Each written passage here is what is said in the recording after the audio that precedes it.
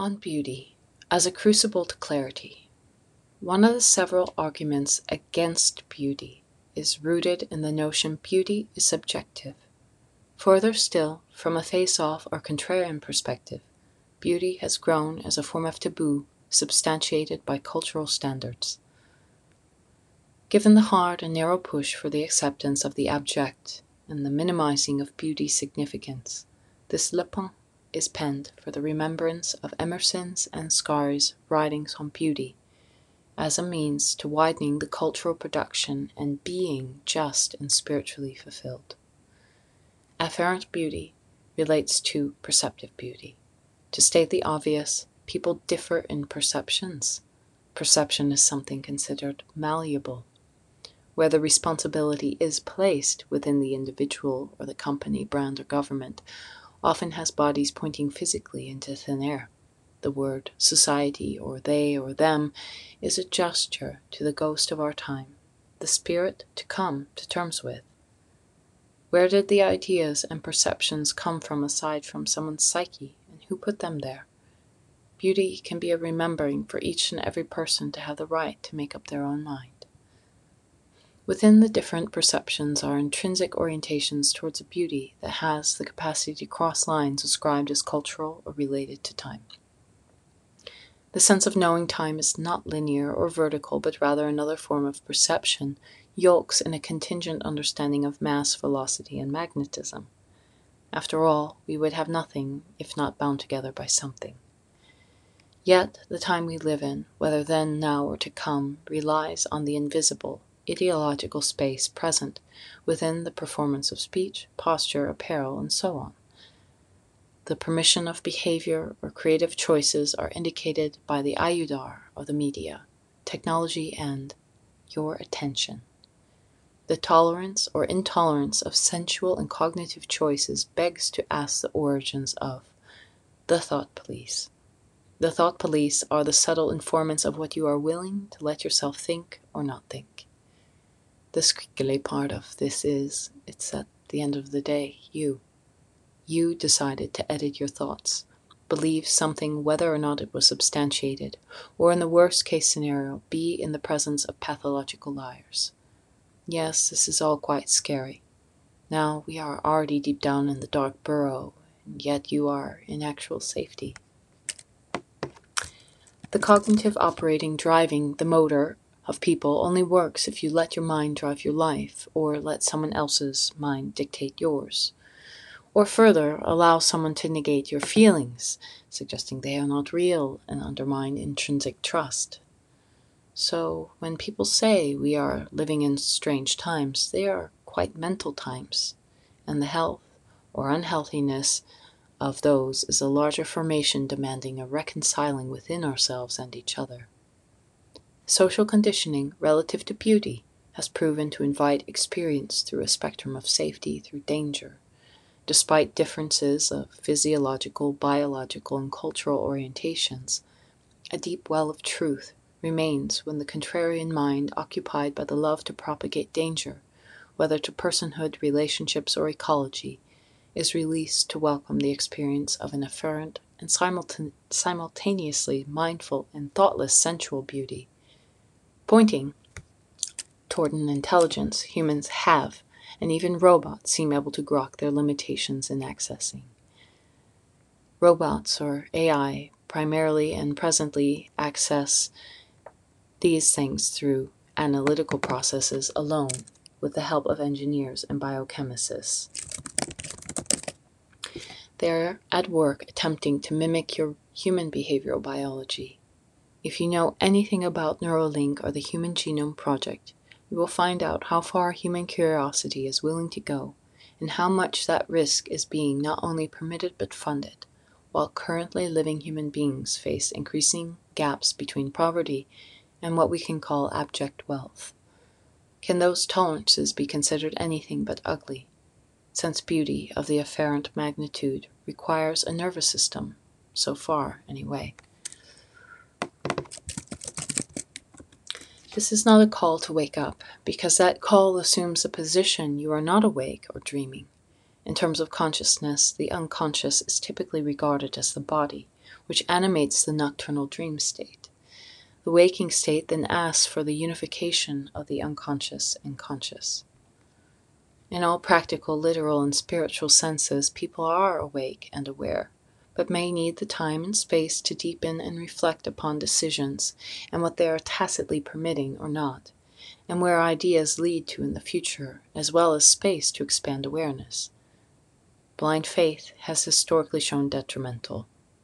The use of beauty can be fouled up, such as in Annihilation, the movie, a prime example of horrifying beauty, or the type of beauty cults leading people into dangerous behavior have or exhibit. This is not the beauty I want to incite. The kind of beauty I am interested in incites a non-reactive, non-violent courage, a beauty that remains in a wordless space, constant and yet ever subtly changing flow. Vastly differing subjectivities can appreciate and share visions or phenomena as beautiful. Those experiences of afferent beauty run current to concerns for geological empathy in an increasing desire to understand how to healthfully inhabit the earth and relate as people, man, woman, or the increasing number of subjective identities with each other. Without veering into the tricky wicket of politics of any sort, which is the way beauty becomes mentalized instead of felt or spiritualized, means the mentalization itself can produce affective states in the body. Psychosomatics, as the term suggests, runs deep. Why all these words for beauty, being so obvious in felt and experience of thought and appearance? The decline of its presence seems to be doing something to the cognitive and self-authoring functions of people. The mass formation, compounded by a mix of historical ignorance and performed cognitive function of rewriting history, has created a group pathology. To transform the ugly wetiko of societal narcissism, it seems everyone agrees we have to do something. So what will that be? Beauty of virtues holds together through dominance and power dynamics, is gathered and protected after conflict. Beauty, as this, requires courage and discernment. While important to account for diverse people, we have also a duty to remember a great majority of people, regardless of identity, increasingly report feeling lost in a vacuous ideological schism.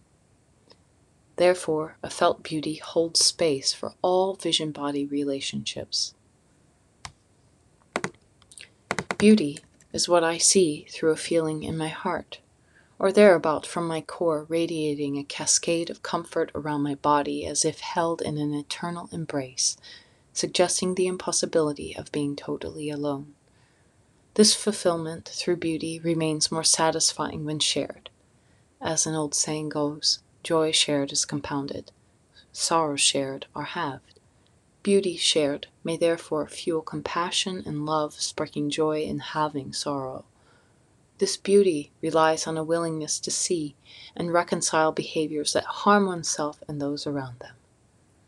We are relational beings. That gives rise to wonders on why and how beauty has become such a tumultuous subject within selective intellectual frameworks. Beauty, as subjective instead of perceptive, means an ugly use of life to escape fears of annihilation, grown through age within those unreconciled with mortality, or as features of robots seem more celebrated than the imperfections of humans.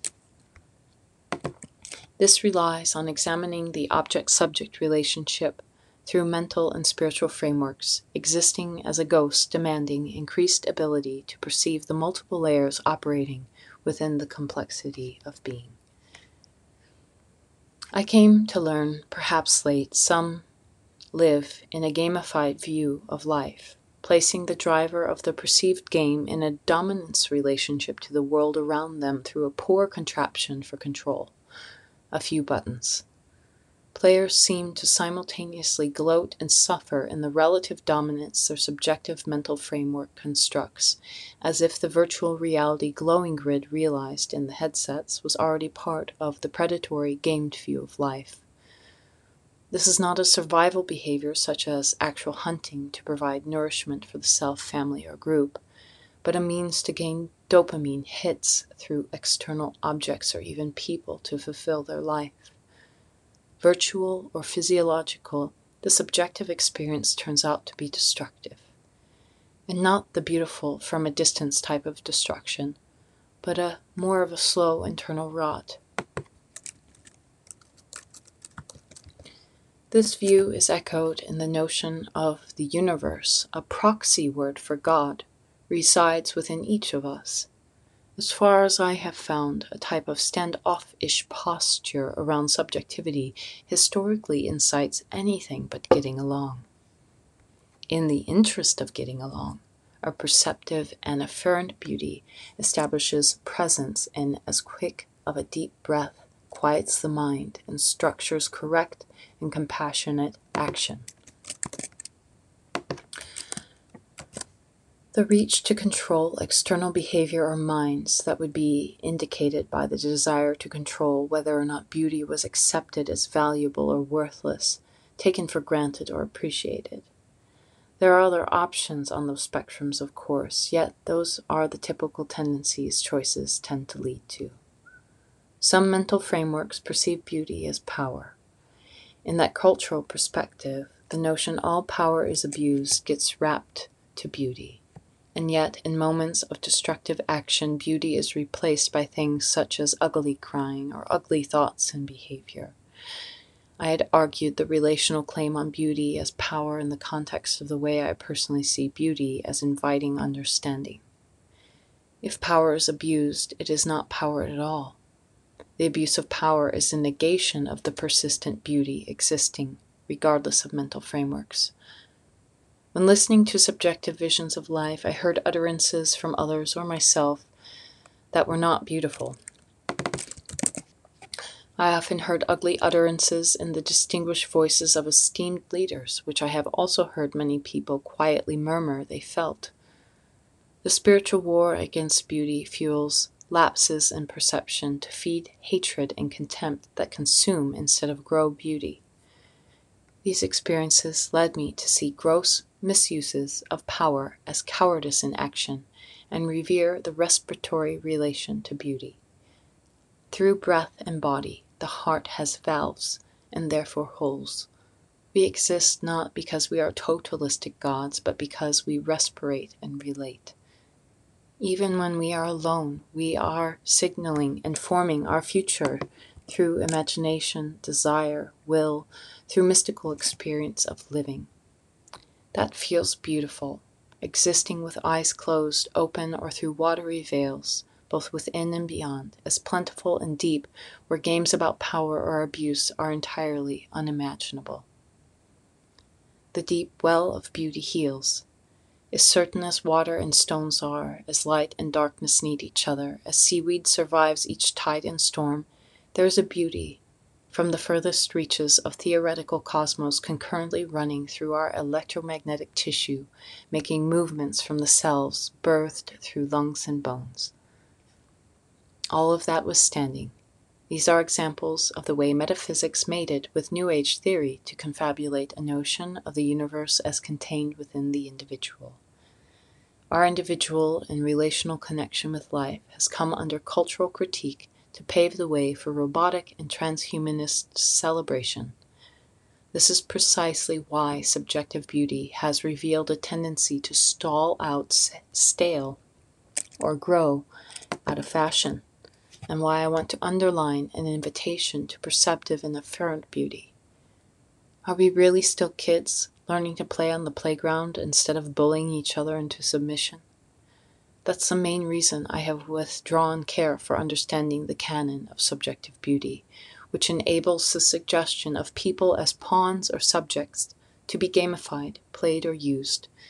Even if the military organizations see bodies that way, we can, such as in standing meditation, choose to embrace the beauty that is in being. The abundance of beauty leads not directly to spoil, but does so in the presence of apathy or greed. The way people see, eye to eye or not, directly derives from what Chinese medicine calls the conception vessel. That is described the vision someone sees with that is rooted deep within their sacrum. Linguistically, this points to vision as a sacred relationship between sight and sacrum, which are not only faculties of body, but also of mind and spirit. The context in which each of us exists is not a universal. The rise in non-local awareness through senses and the internet has situated the intellectual frame of vision as temporarily higher. I say temporarily because the body can only be ignored for so long. The rate at which people move through the day and inhabit their personhood has increasingly been forced to choose to adapt to the tolerance for those things that are not beautiful or be dissolved.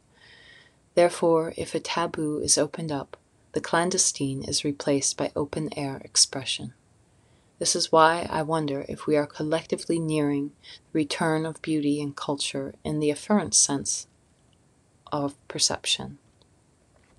Instead of making beauty a scapegoat or phenomena to fear, a small but subtle shift to reverence can generate the inner light and deep well as we enjoy our protection built from the forces of nature. Our ability to manipulate the natural world to our benefit means the hierarchy of nature as being more beautiful than cities is more of a concern for maintenance and care than for the claim of ugliness. If a place has become barren or no longer beautiful, the spirit of the people may need to be examined.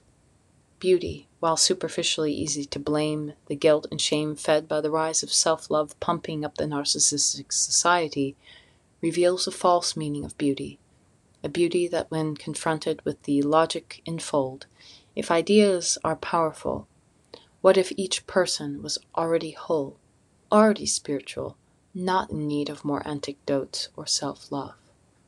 What if the idea of universal beauty was not something scary, inviting destructive actions, but something that inspired the remembrance of beauty within?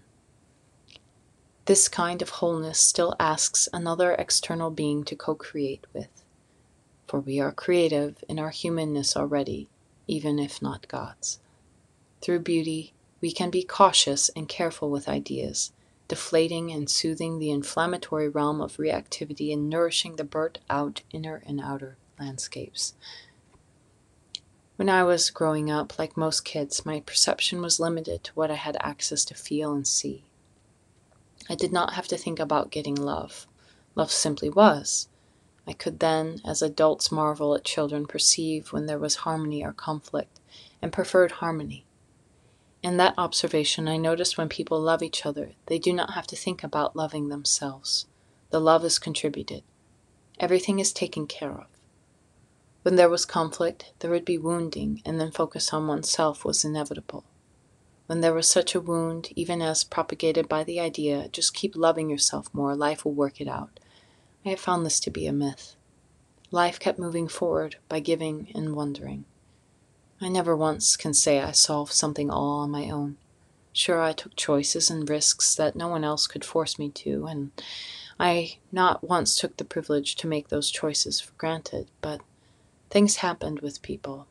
The self as God complex seems to be more accepted by those who prefer to use the term universe than the taboo of God, which happens to simply mean good in Norwegian.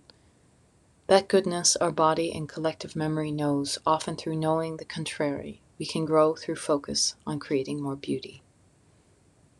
Elaine Scarry's book on beauty and being just has been a sanity saver for me, digesting Scarry's wisdom, Emerson's distinctions, and meditating on beauty. My senses have shown me ways I had let others have access to my mind. The mind itself is a sacred space to give anyone access to, and I believe ought to be treated that way. This is why the imaginary realm is one I protect and wish to share, and likely the reason for the imaginary realms to become such a battleground for value.